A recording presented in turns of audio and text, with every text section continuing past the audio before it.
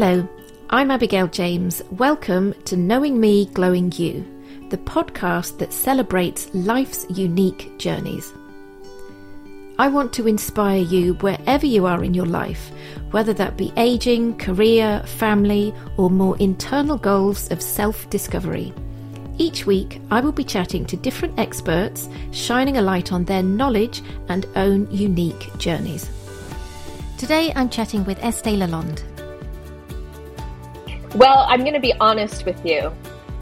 I had a Botox appointment booked in for next week. Everybody calm down.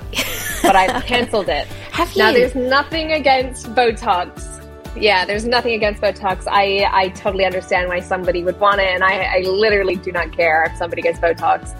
I never thought I would get Botox, though.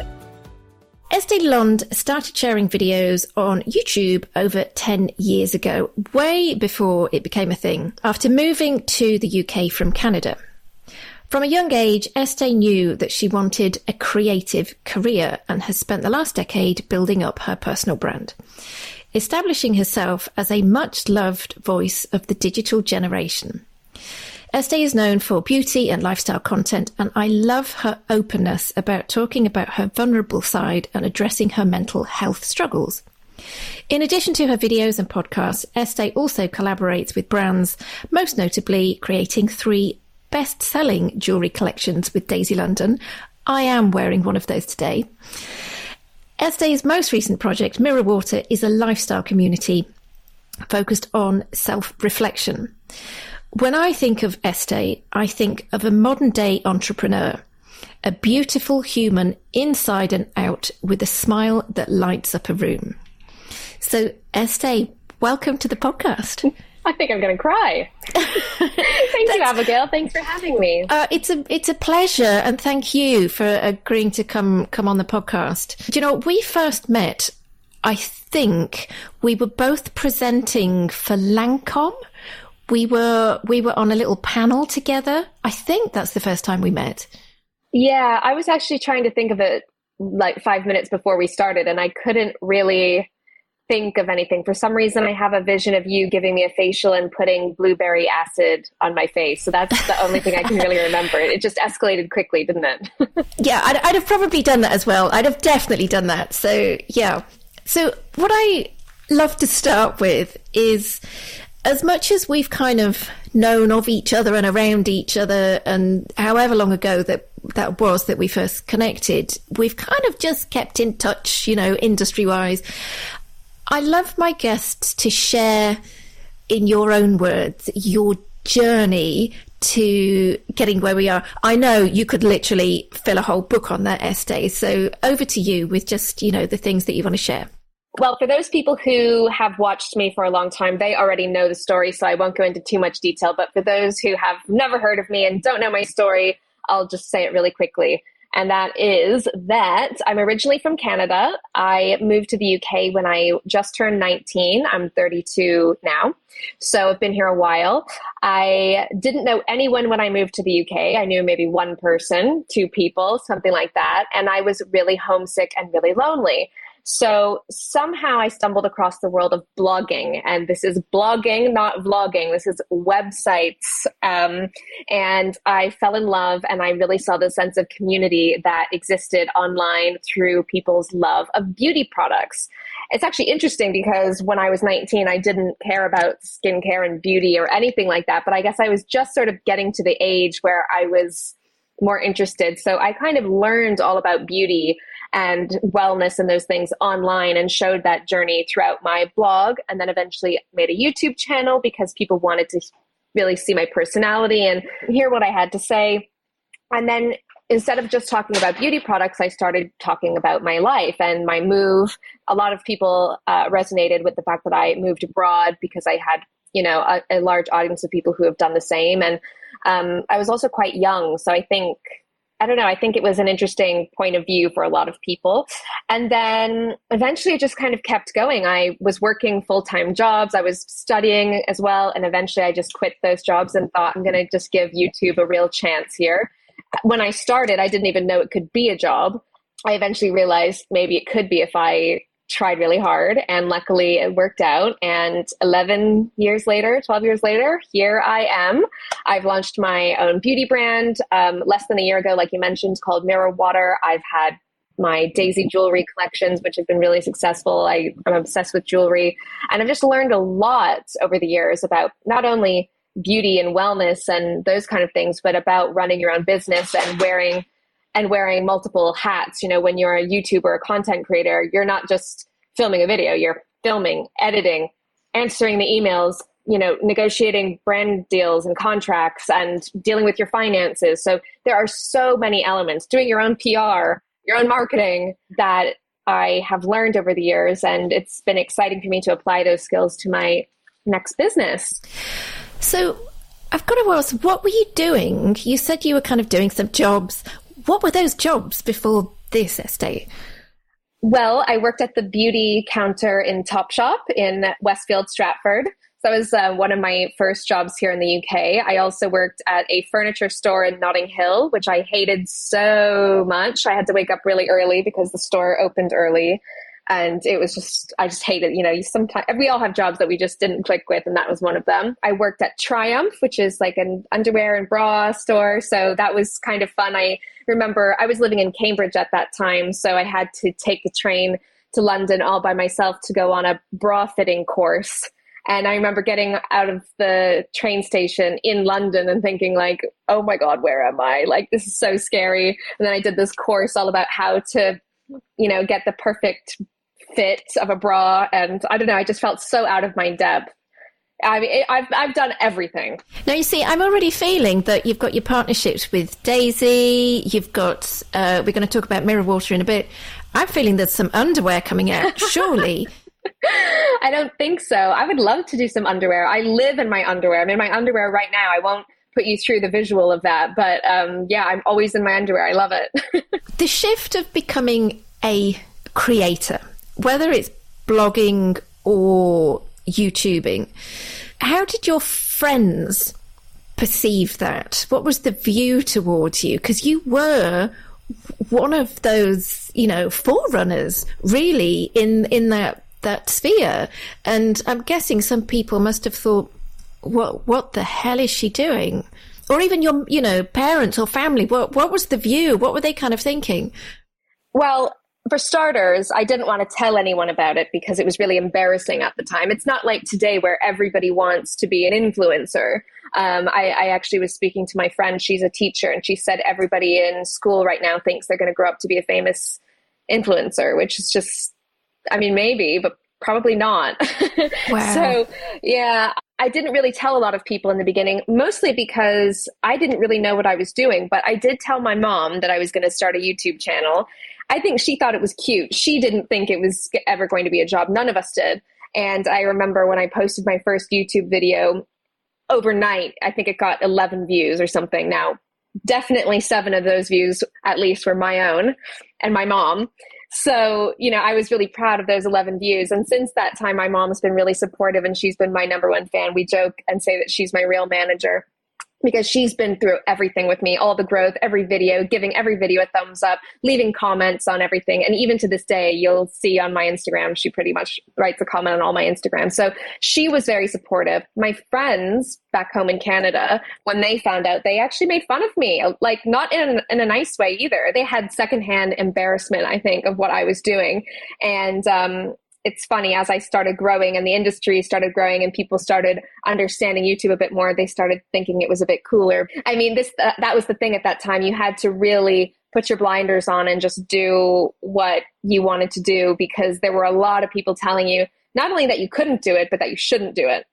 So it's just so interesting to look back. I still look back at that time as one of the most fascinating parts of my career, because no one knew what was coming.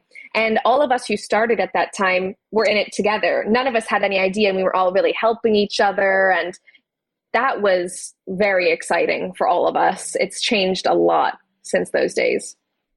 And I know from dipping into it, you know, with the YouTube and filming and things, it is a full-time job. And I think people underestimate that. You've said the different hats you have to put on. You're not just videoing, you're editing, you're planning out the content that you're doing. So I think there is a misconception of what is actually involved in probably what looks quite effortless on the screen. But we do need to, you've got over 1 million subscribers on YouTube. Yes. I mean, I feel like my glory days are over. I had my good days, and now it's kind of different. The new generation's coming along, and that's what people are watching. And I think, I still obviously have an amazing core audience, and I make videos for those people, but a lot of my audience is my age, in their early 30s, mid 30s, and they grew up with me. So when they were all in university, they had all the time in the world to watch my videos, and we've all grown up together, which means just like me, their responsibilities and their roles have changed.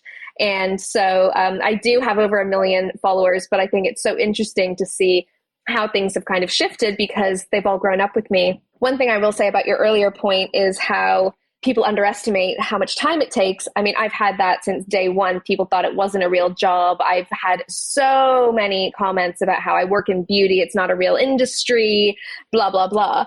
But I've always said that it's not my job to make someone feel like I work a lot. I don't need people to tell me I work a lot. I know I work a lot. All the people close to me know that I work really hard, and I've worked for this.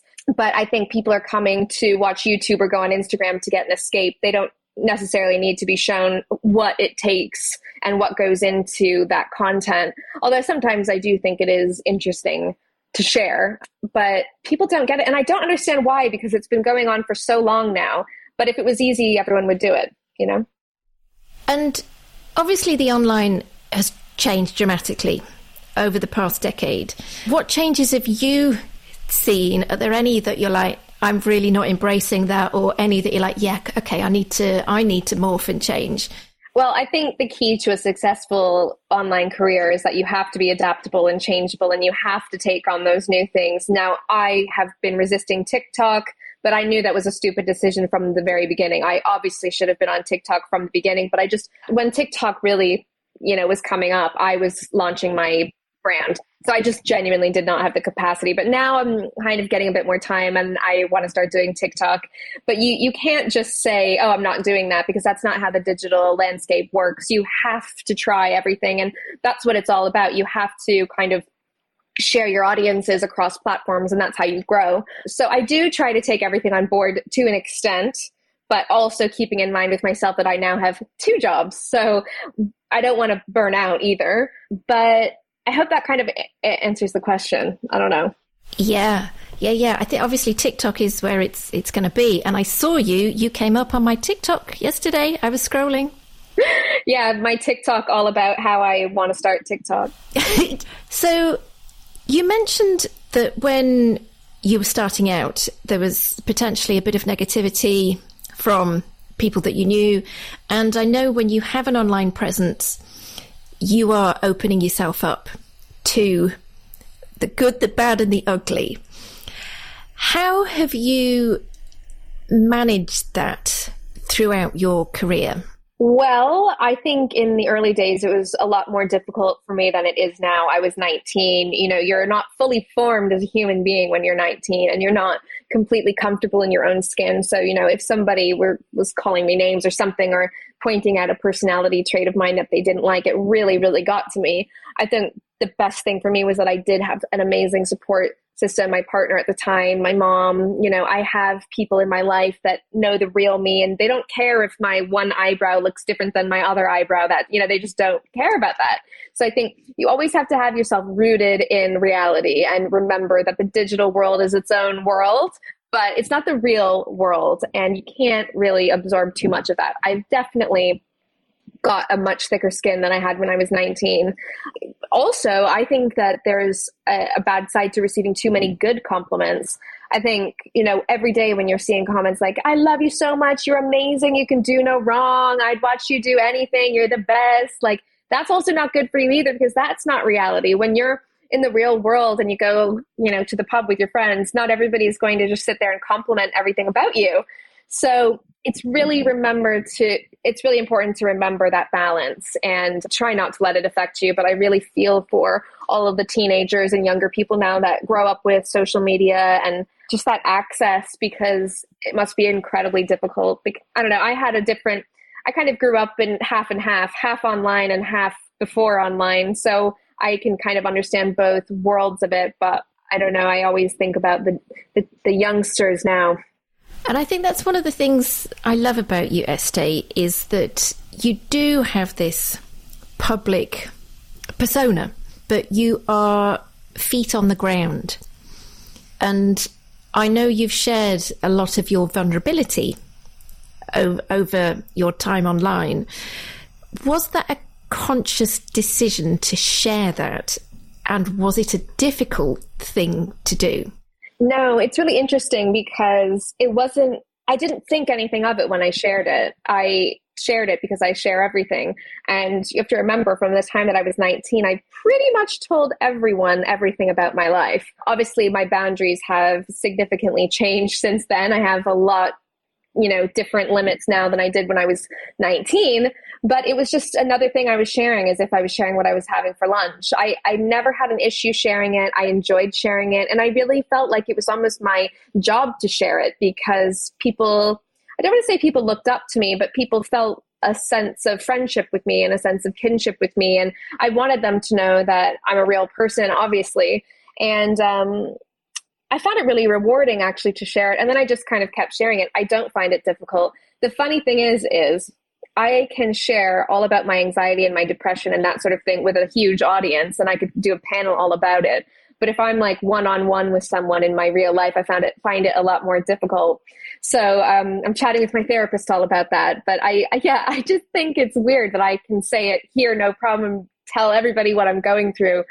But if it's a more intimate experience, then I find that a lot more difficult. Can we talk about Effie for a moment? Yes. So you are a dog person, and I think as long as I've known you online, you've had they're big dogs.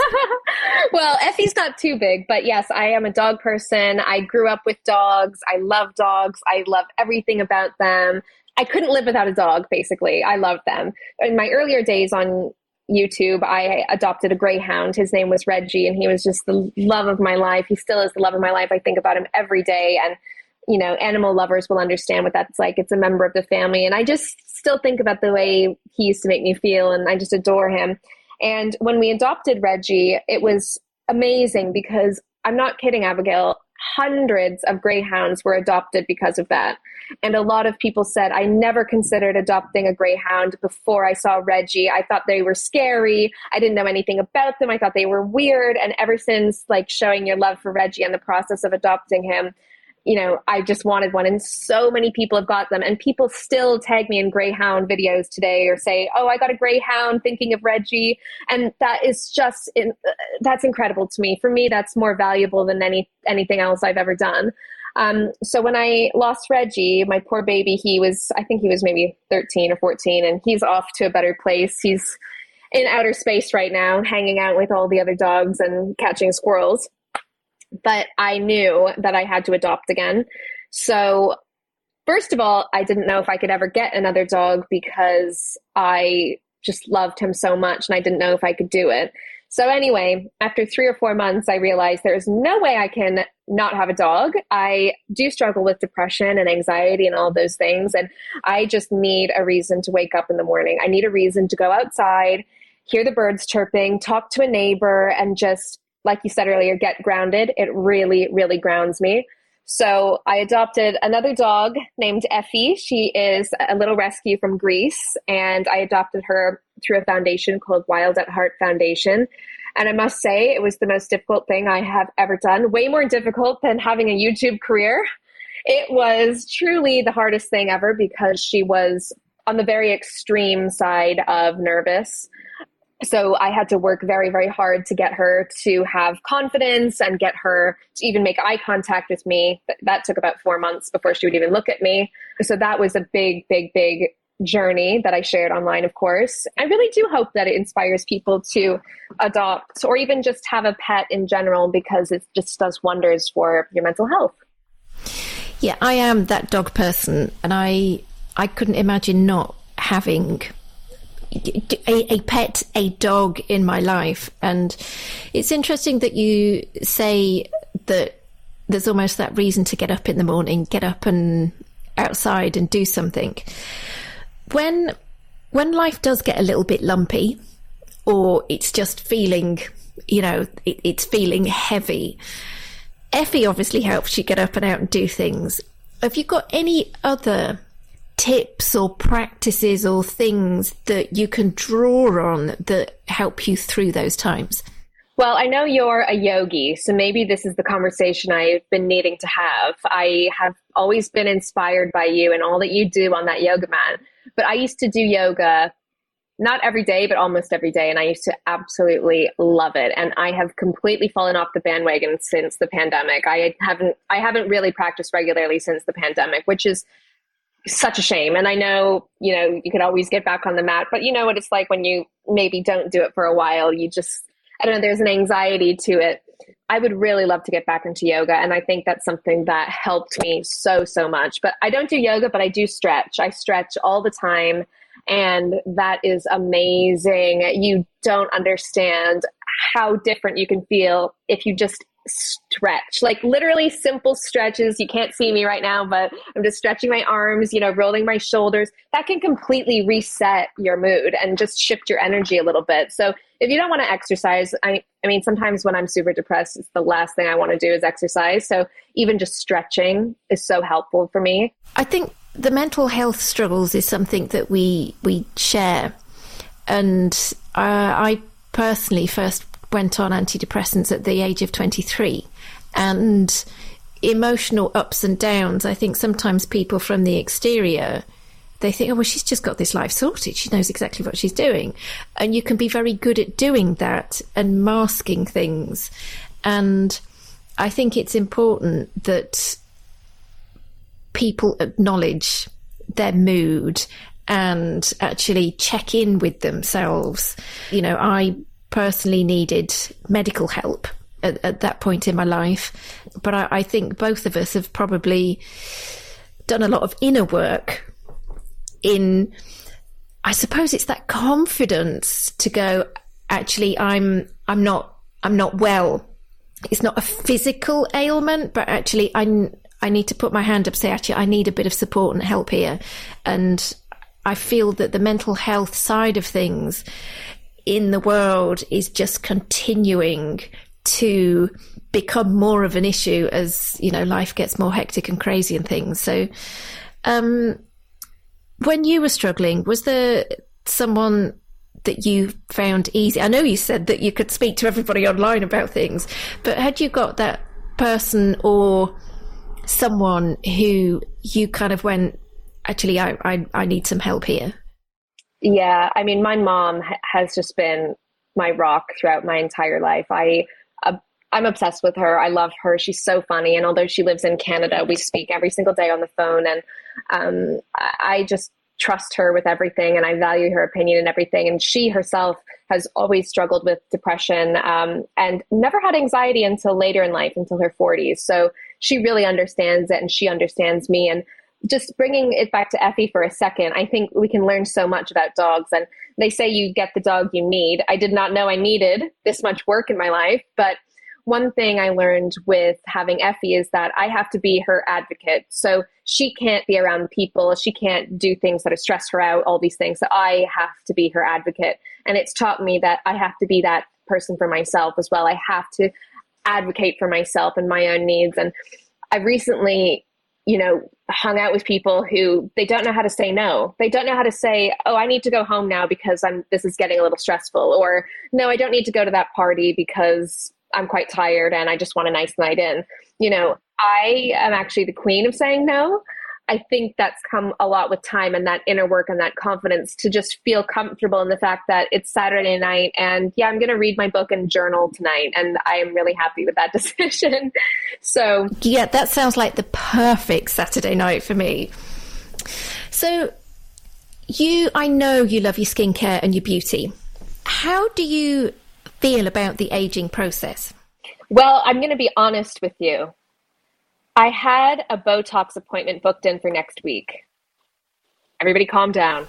But I've canceled it. Have you? Now, there's nothing against Botox. Yeah, there's nothing against Botox. I totally understand why somebody would want it, and I literally do not care if somebody gets Botox. I never thought I would get Botox, though, and then I don't know why, I just thought I would never age. I don't know what I thought. And then I've been looking in the mirror a lot. I think when you turn 30, everything changes. From your head to your toes, things are changing.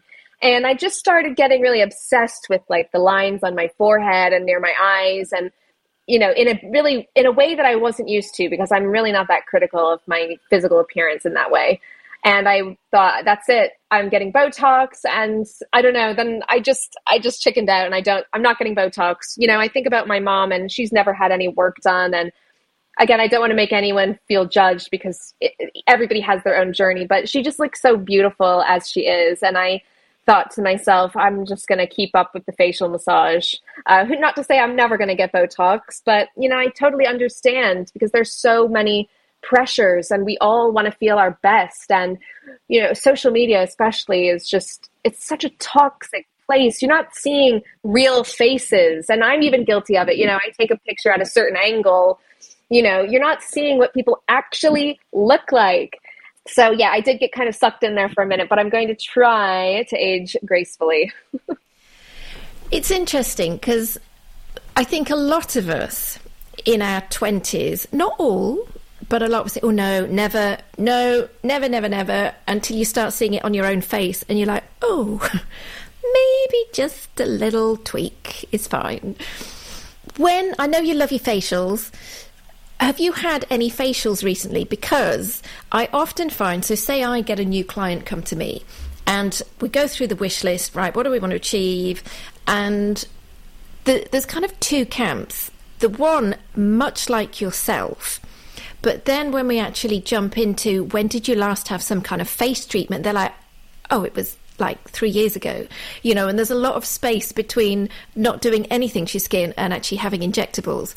And then there's the other camp that they will say, I'm seeing all of my friends get Botox and fillers, and I don't want to go down that route. When did you last have some kind of face treatment? Is it something that you try and do regularly, or are you a little bit more sporadic? Yes, I do it regularly, whenever I can.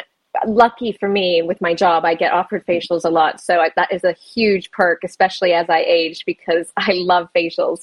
But I get like laser treatments, things like that. I think there are so many things that you can do that are effective without doing injectables. And I'm going to try all of those things first. If I still land and I still want a few little micro Botox or whatever, then maybe. Yeah, I do get a lot of facials. I really do. And I think that they're incredible. And I try to keep up a good skincare routine at home. I mean, I'm doing my routine every single day, every single night, no matter what. And I drink a lot of water and all of those things. But I will say I was very naughty in my 20s and didn't wear SPF every day. But now I literally regret it so much. Every day I'm SPF 50. So that's another thing I would definitely say. Don't be bad. Just put it on. Get an SPF in your moisturizer and move on with your day. Do you know what? I think in your 20s, I was that person. My daughter, she's 23. She is currently that person.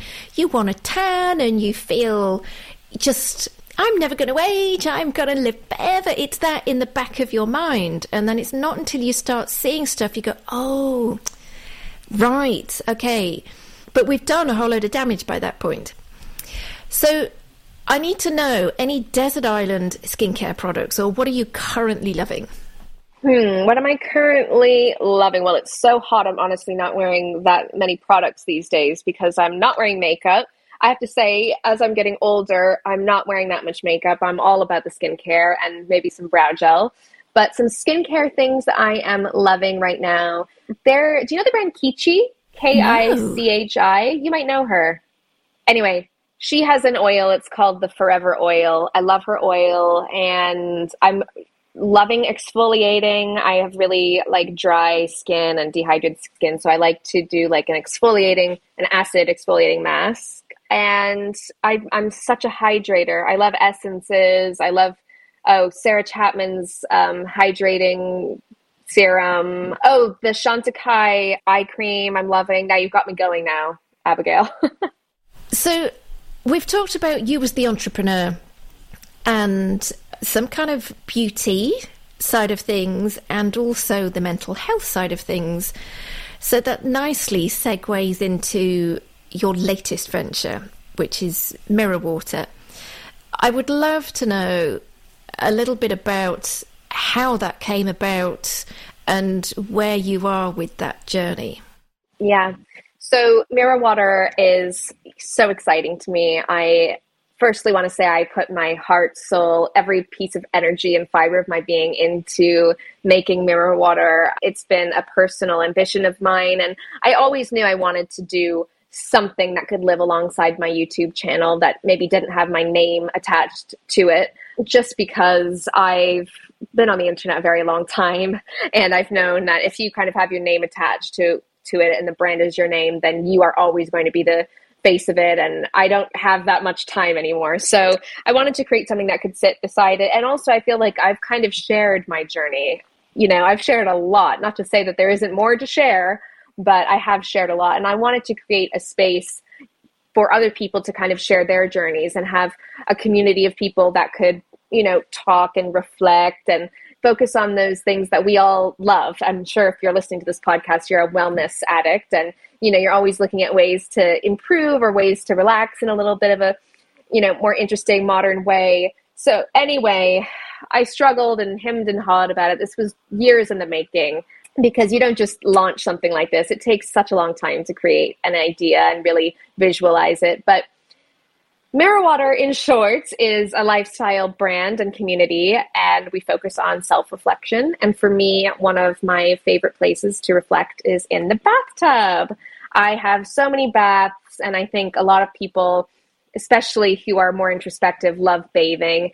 And I've just found it such an amazing tool to use for me when I maybe have been feeling a bit low, or I do need a bit of a reset, or just anything. You just want to treat yourself. I love, love, love bathing, whether that's in the bath or in the shower. So I wanted to create something that was multifaceted. I didn't want to just have a brand, but I also didn't want to just have a community without product, because I love products. That's what I've spent my career learning about. And I felt like bathing was a bit of an untapped market in a sense. I didn't think there was really a brand that was bathing for a younger generation. I think a lot of, you know, bath products are targeted maybe towards older people, and, you know, I'm getting lavender, I'm getting, you know, rose and all of those things. So I wanted to create that kind of place for, you know, burnt out 30-year-olds and 40-year-olds who just need to take 5 minutes, and a more realistic approach to wellness and not so guilt driven. And I think we've achieved that really, really well. I'm super proud of everything that we've created, and we've launched 4 products. We've got bath salts, a body scrub, a body oil, and a body balm, and hopefully more to come. And it's been just the most amazing experience so far. I love the body scrub. I've been playing around with your products, and they're a joy to use. Interesting that you say that, you know, bath and bathing is almost like a therapeutic space for you. Being in the spa industry and trained in lots of different bathing rituals and massage and things, you know, there's a lot of ancient history, but also some scientific that backs up all of that. But I also know, me personally, when life hits the fan, or I need to try and get my ducks in a row, or it's just anxiety, I'm feeling the pressure, I can literally bath twice a day.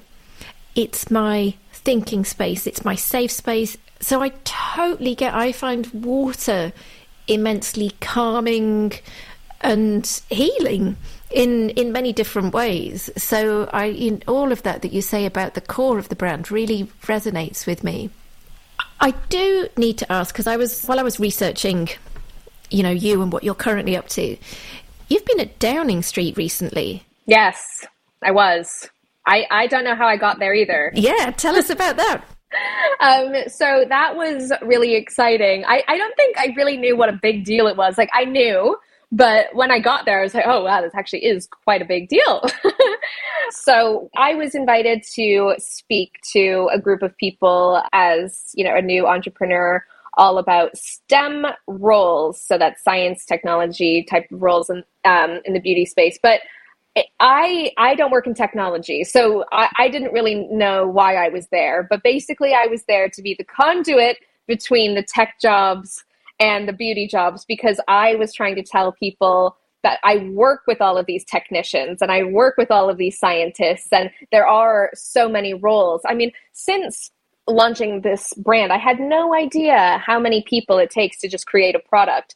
So I think it's really interesting that if you want to work in beauty, but you do have more of a scientific background, consider, product development. That's something that I never would have thought of when I was growing up. And there are so many opportunities. And actually, we need them because there's not actually that many product developers in the UK. So we really need those people in the beauty industry to kind of like take these crazy ideas and turn them into a real product. So that's what I was doing at Downing Street. And I definitely felt a bit out of my depth, I'm not going to lie, but I tried to talk to the kids as if I was cool, but I realized very quickly that I'm not cool. It's interesting you say about the different jobs and things within the beauty industry, because you're absolutely right. It is so vast. One of your first jobs Well, my very, very first job in beauty was at the Body Shop. Do you know what? When the Body Shop first launched, and this is how old I am, I remember, so I was living out in Worcestershire at the time, and you used to queue up outside the Body Shop with your little basket. They'd put like the ropes out, the red ropes out, because it was such a new concept. And as a little girl, you'd go in there with your basket and fill it up with your rum and raisin lip balm and other bits and things. It was really revolutionary. But yeah, jobs in the beauty industry. I love our industry. It's so multifaceted and it supports so many jobs and families. And there is a big chunk of women in our industry. And I think that's another thing that I really love about you, Estée. There's a women collaborativeness around you, which I really admire as well. So I know we've talked about Mirror Water. Is there anything else on the what's next for Estée list? Well, I can talk about my personal life. Yes.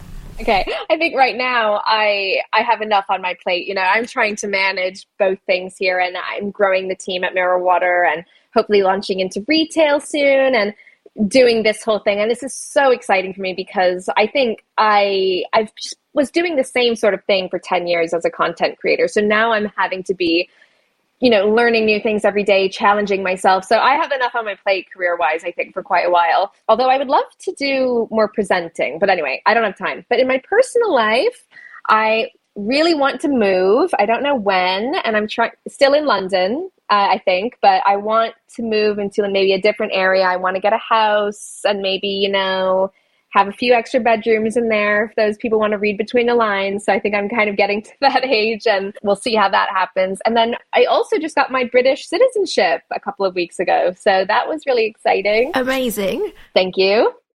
That's huge, actually, Estée. That's huge. Yeah, it is. It's weird because, we spoke about how I first started and I was 19 and I just moved here and everything was so new and I was out of my depth and everything. And now, 12 years later, it really feels like, not that a chapter has closed, but I definitely feel like I'm moving into the next phase of my life, and getting the citizenship just came at that kind of perfect end period there where I feel like certain things in my life just got tied up and I'm just kind of ready for the next stuff now. So that felt really nice and weird also at the same time. And, you look back on your life and it just goes so fast.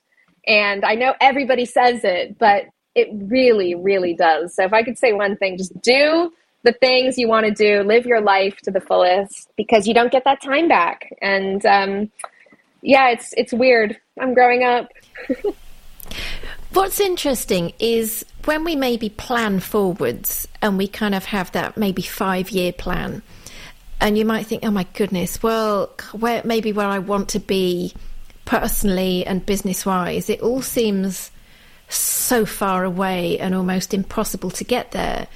But when you look back 5 years and see what you've achieved and changed over that, you're like, holy moly. So actually, if that's what the past 5 years is going to be like, that's that's a reflection of potentially what the next 5 years is going to be like. And I think that's a slightly different mind shift about, you know, looking and planning into the future. Is it's good to reflect on what's been, because that's, you know, fingers crossed, something to give you that insight of the amazing, crazy big things that are to come. Estée, it's been an absolute pleasure chatting to you. I usually ask, where can people find you? But I know that they can find you online, you know, on your YouTube and now TikTok as well. Well, I'm trying on TikTok, but I mainly live on Instagram these days. I just find it the easiest, and I just quite like it. But yeah, YouTube, I do vlogs still and make stories, and I'm all over the place. Amazing. Estée, it's been so lovely chatting to you, and I'm really excited for, you know, the future, Mirror Water, personal life. So yeah, I'm sure there's lots more to come yet. Thank you so much. I need to come see you for a facial soon.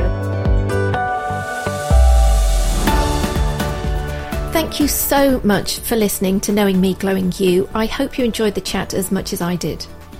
If you'd like to learn a little more about what I do, you can always pop over to my website, abigailjames.com, where you can stay up to date with everything I'm up to. If you're into your skincare and well-being, I think you are really going to enjoy my latest book, The Glow Plan. It's a 4-week plan to aging well from the inside and out. If you enjoyed today's episode, it's really appreciated if you would subscribe and share the podcast with your friends and family. Thank you so much for listening. I hope today's episode might have given a moment of welcome distraction from your day and offered a glimmer of inspiration and happiness.